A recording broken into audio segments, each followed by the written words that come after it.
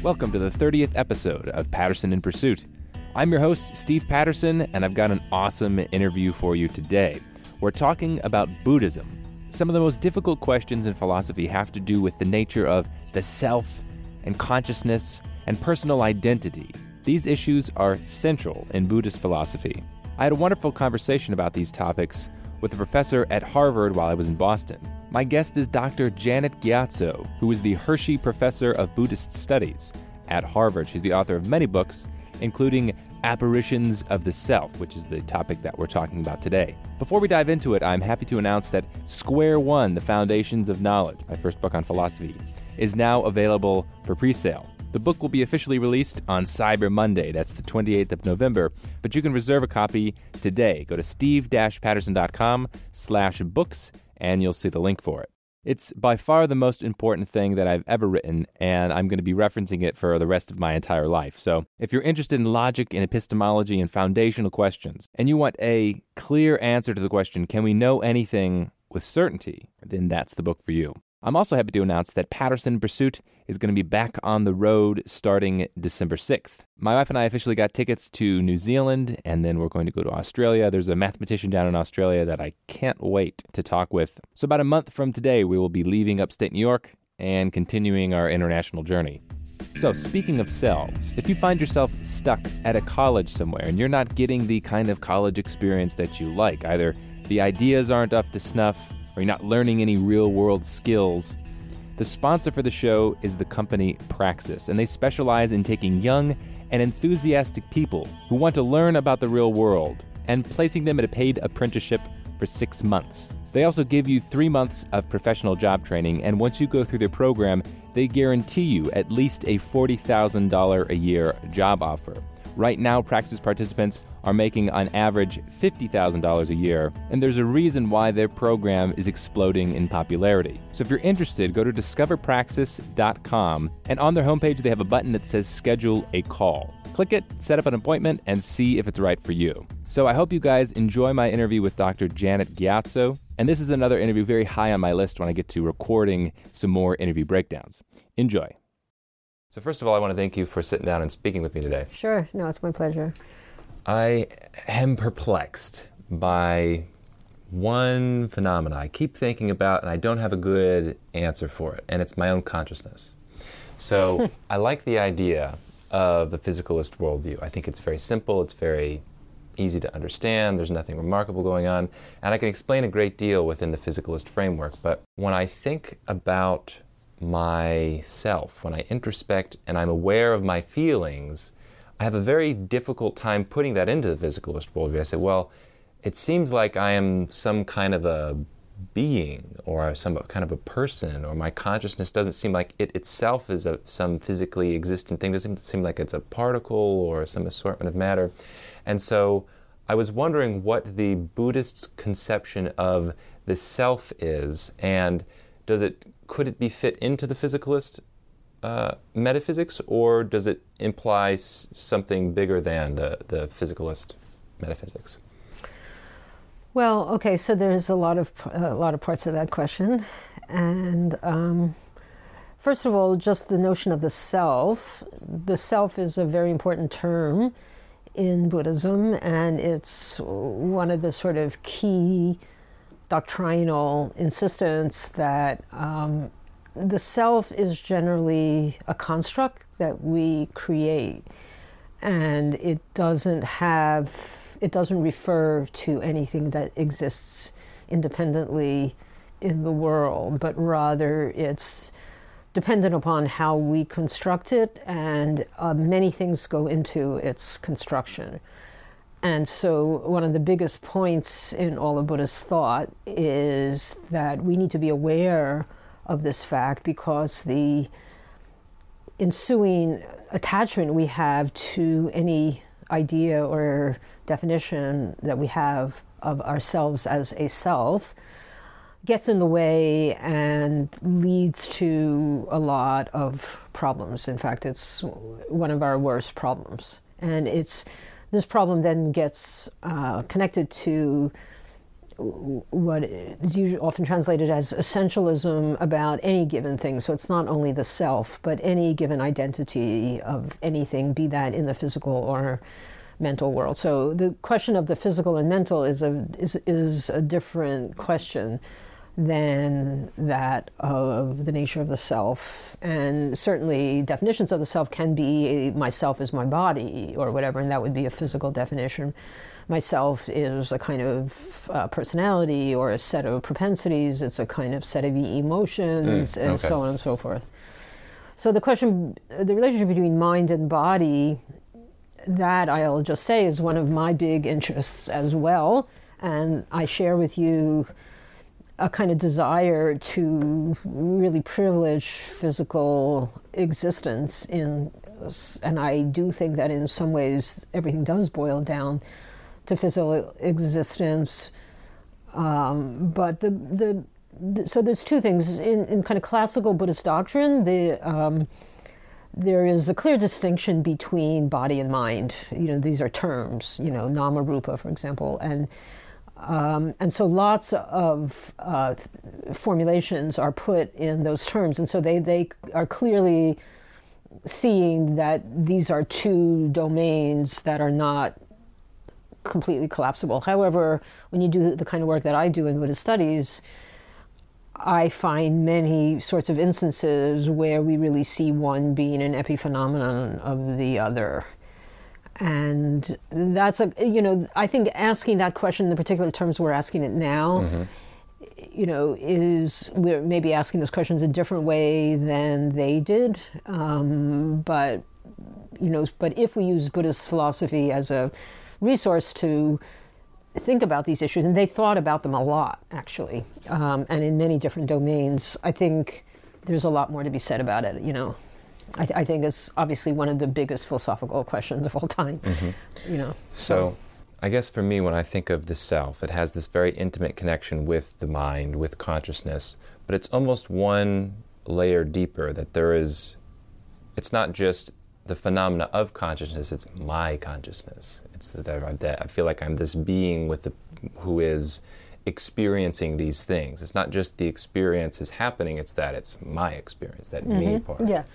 So that me part, you're saying that's a construction. Can we dive a little more into that? So what does it mean for something to be a construction? Is it an illusion? Is it something that doesn't actually exist? Is it a concept that we think actually has some kind of independent existence, but really it doesn't?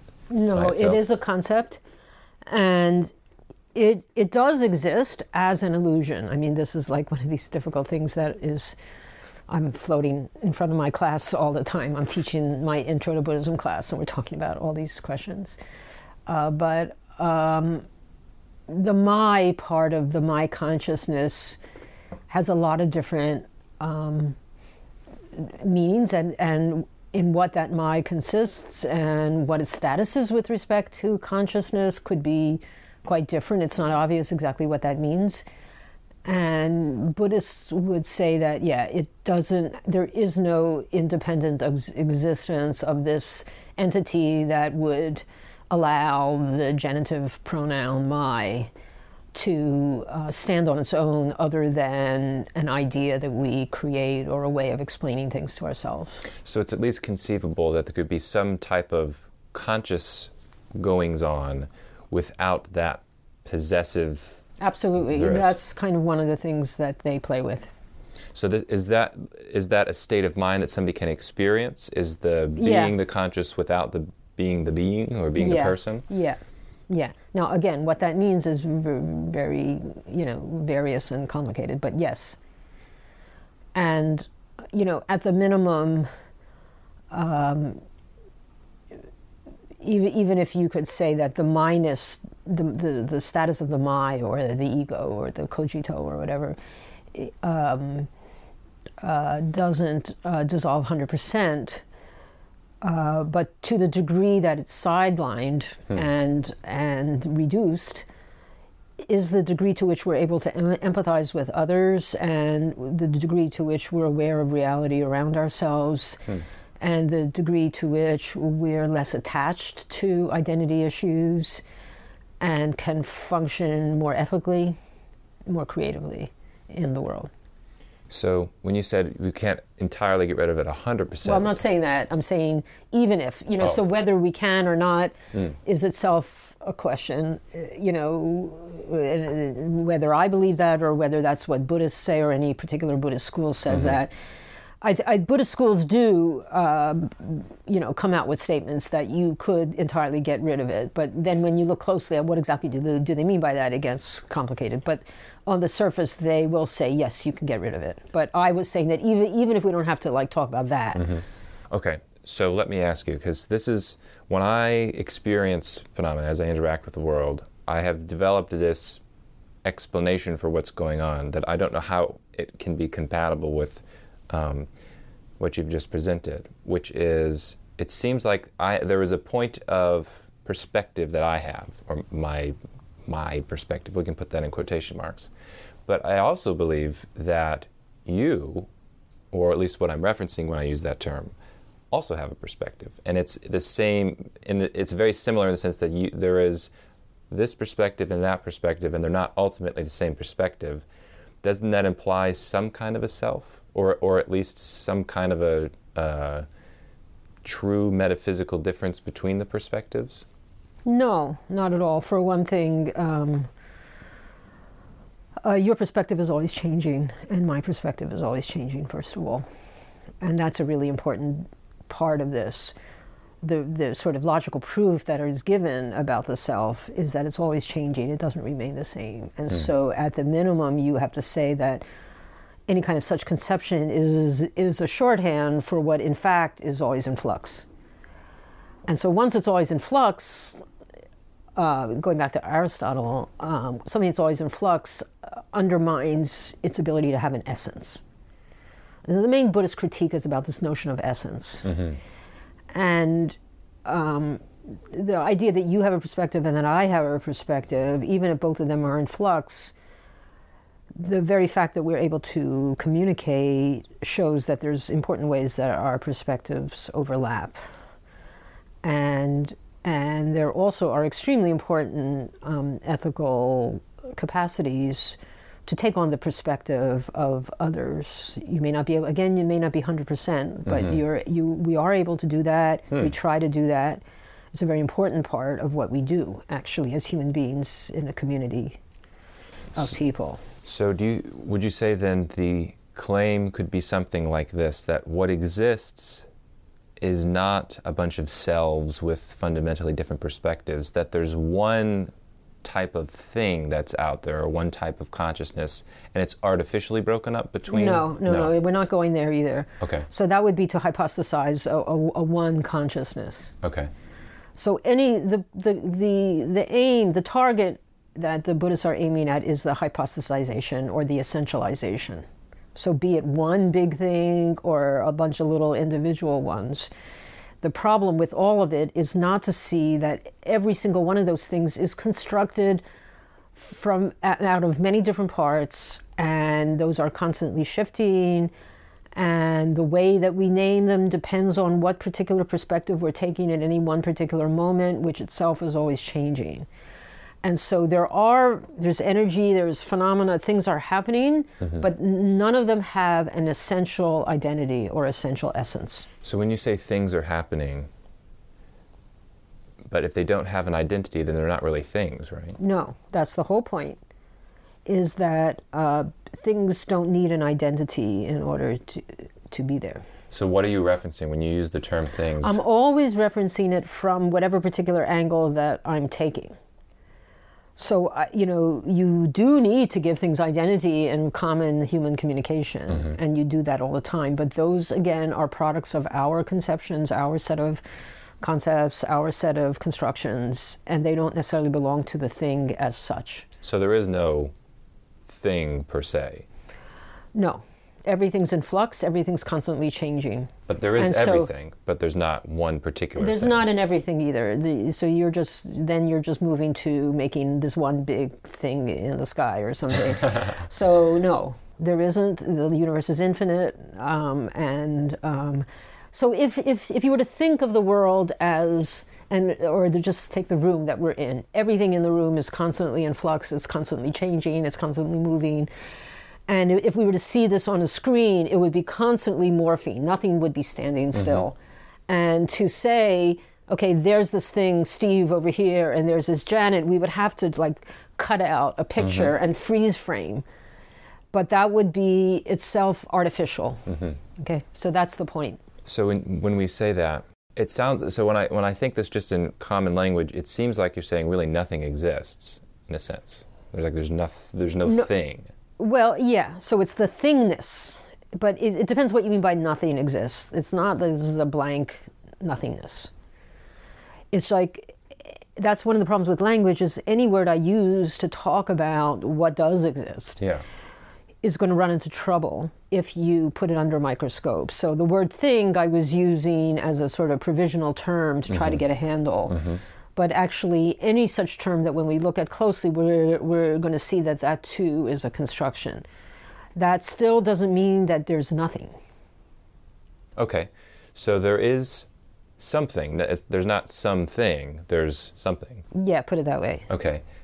So this is the kind of language game you have to get into. Right. And that's what the Buddhist texts are always doing. Okay. And they use language that way to try to break down our habits of thinking, to open up new modes of thinking. So for that something, does it have any constituent parts to it? Yeah, but each of those parts themselves are made up of constituent parts down to an infinite regress. So there's no base anything? No. Okay.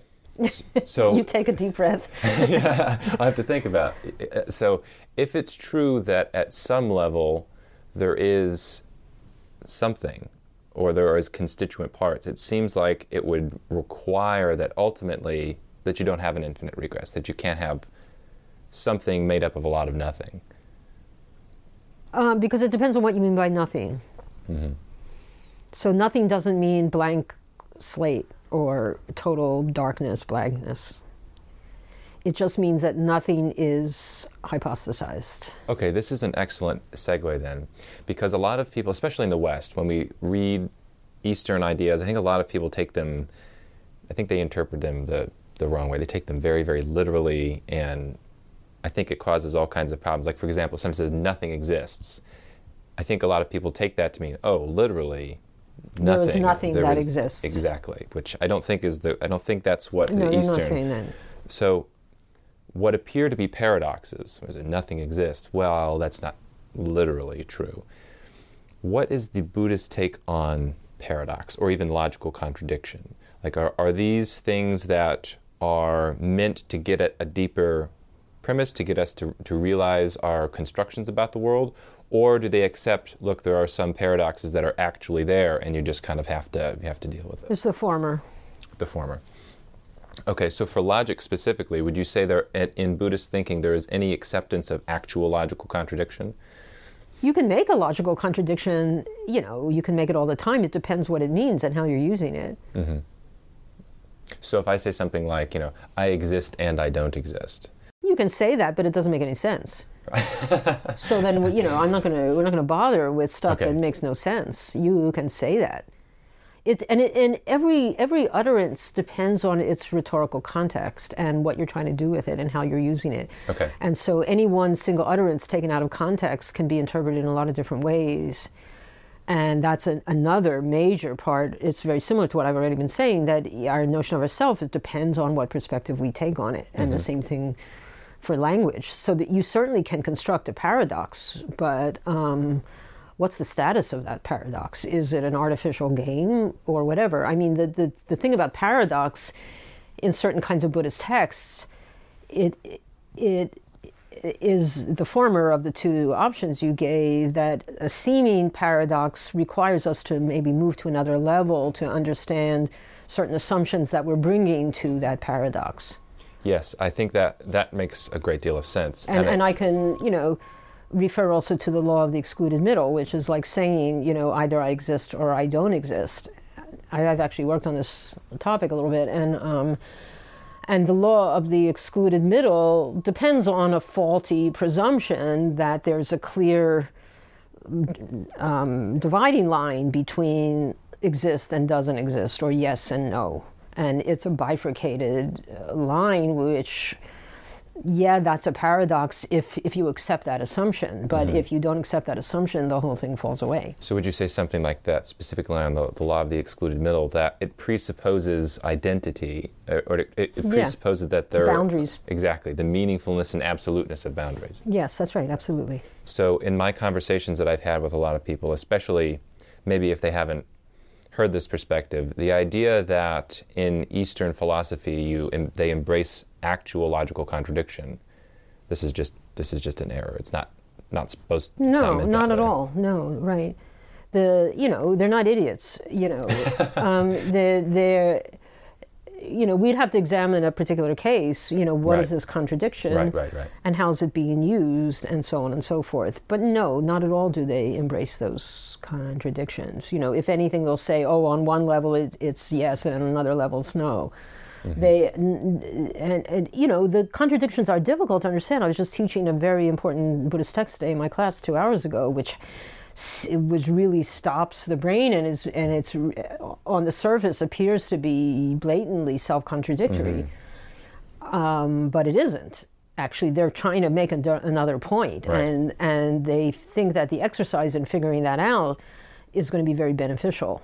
This is another excellent segue. So my understanding, correct me if I'm wrong here, my understanding of the Zen koans, and it has a similar goal as something like meditation, which is it is trying to get people to calm their mental constructing. It's trying to quiet that down so that you can just exist and have a more true understanding of what exists by relaxing those boundaries, if you will. Is that accurate? Yeah.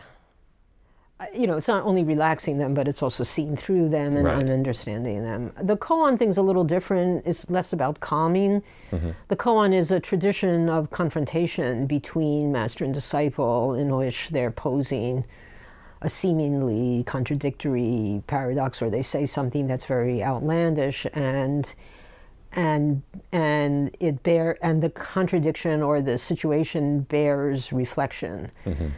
And by virtue of reflection, one gets to a state where one is able to either transcend the seeming contradiction, or something happens to our habitual thought processes.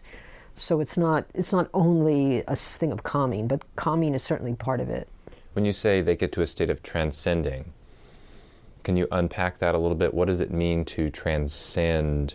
I don't mean transcend in the usual way of like a transcendent philosophy, but it's more like sometimes a contradiction will be posed in order to get the person to realize that the point of it is to expose the inability of a certain kind of propositional statement to ever be exactly correct. So the transcending is a transcending between like a particular proposition and to look at the larger phenomenon, and that makes the proposition possible, which is the very functioning of language. And so it's to draw your attention to the functioning of language rather than assuming that language has an obvious unproblematic referent. Okay, so I have two more questions for you. One on this line has to do with the term the unity of opposites. I've seen this term come up a lot. Can you explain what in Buddhist thinking is the unity of opposites, that maybe you can't have black without white, or you need in order for something to appear as a thing, it has to be in contrast to a background or in contrast to a something else. Would it be fair to say that the central idea, or one of the central ideas in Buddhism, is to reject or to see past that boundary that we're saying, there's some objective distinction between this and that ultimately that's a dualistic bifurcation that doesn't actually exist, or that it's artificial? Yeah, but I'm worried about the notion of unity. Right. I would say the relativity or the interdependence rather than the unity, and it depends on which way they're unified. And they're by no means seen, you have this common phrase that students all think is what Buddhism means, is all is one. And I've never seen a statement like that in Buddhist texts. And because once again, if there's first of all, they're not trying to erase difference. There is difference, even though it's always relative. It's not absolute, but it is relative. And they're not posing some one big fat one out there. I think that's a more Hinduistic idea, right? Well, and I'd be careful also using the word Hindu. Right. But you can say in the Upanishadic literature, which is one early branch of what's now called Hinduism, would be the way to put that. You're in the university here. We have to be precise with our things. But okay. So the last question that I want to ask you is going back to the consciousness, and also it has to do with this seeming distinction between things. That theory that there seems to be a unique difference between the contents of my awareness, the contents of my consciousness, the feelings that I'm having, and yours. Is that a objective distinction of any? If I had to theorize of any meaningful objective distinction that isn't relative, that seems to be absolute and talking about something in the world, that would be right up there, probably number one. It seems to be that, even my perspective, even from the sense of like, I'm looking at you from this side of the table, you're looking at me from that side of the table, though the actual awareness, isn't that something that would be a non-relative distinction? Well, that's one of the hardest things for anybody to explain, is the so-called existence of other minds. Yeah.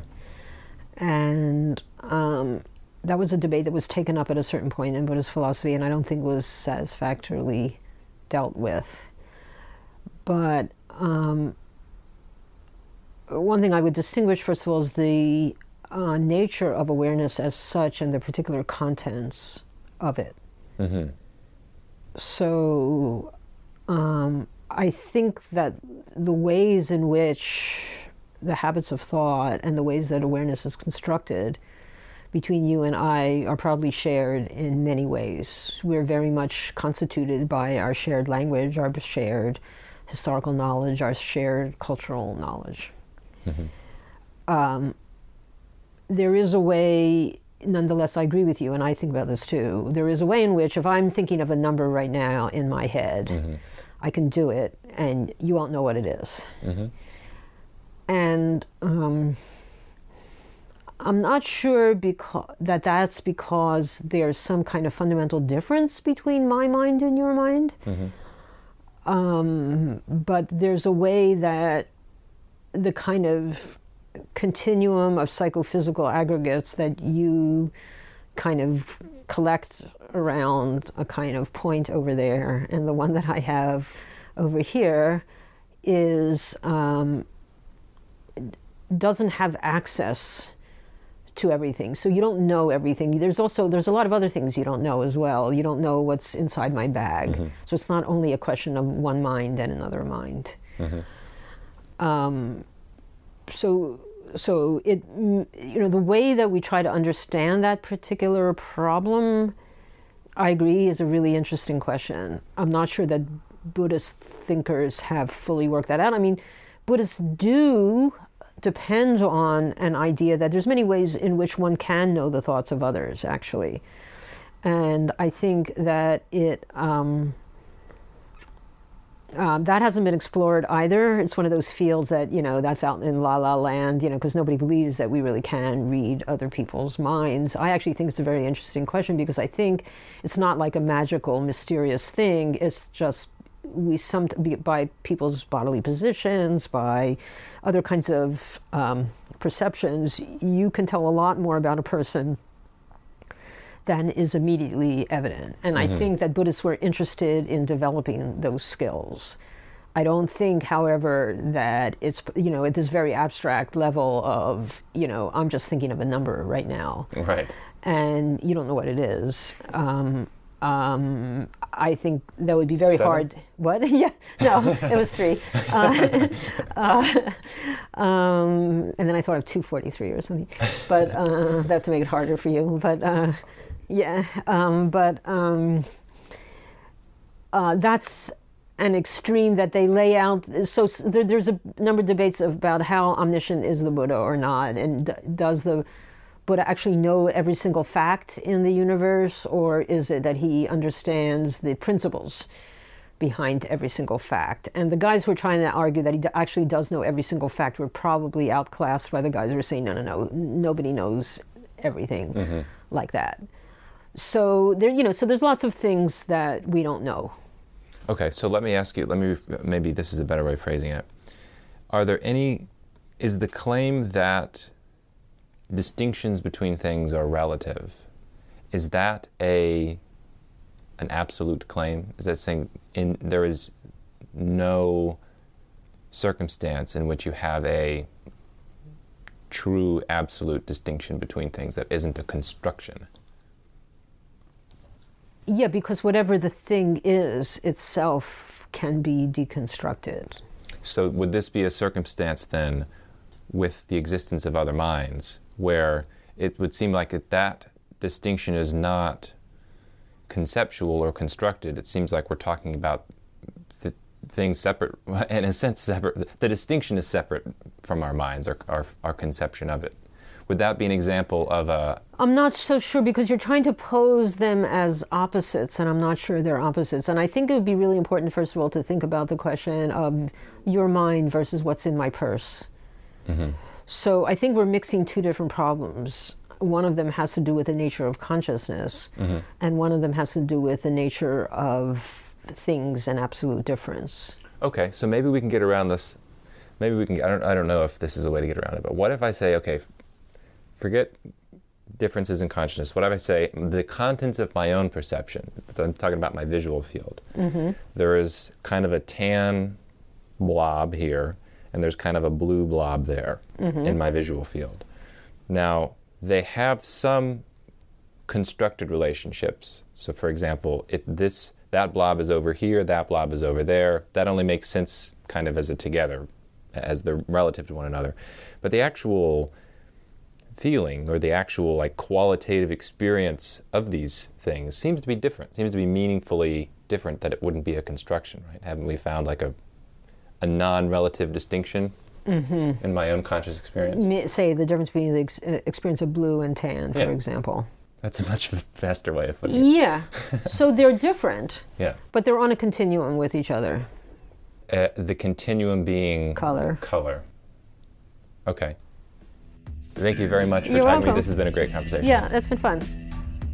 All right, that was my interview with Dr. Janet Gyatso. I hope you guys enjoyed it. You'll notice with this interview we have a fairly abrupt ending. That's just because we had a hard deadline, but I'm hoping to have Dr. Gyatso back on the show because there's so much philosophy to break apart here, and she really knows her stuff. In my own examination of metaphysics, trying to investigate what types of things exist in the world, I found that the central issue, really in all of metaphysics, has to do with boundaries. Where are the objective boundaries in the universe, if any? However you choose to answer that question has gigantic implications on the rest of our worldview. So I've got a lot more to say about the topic. Thanks for listening, and I hope you guys enjoy the rest of your day.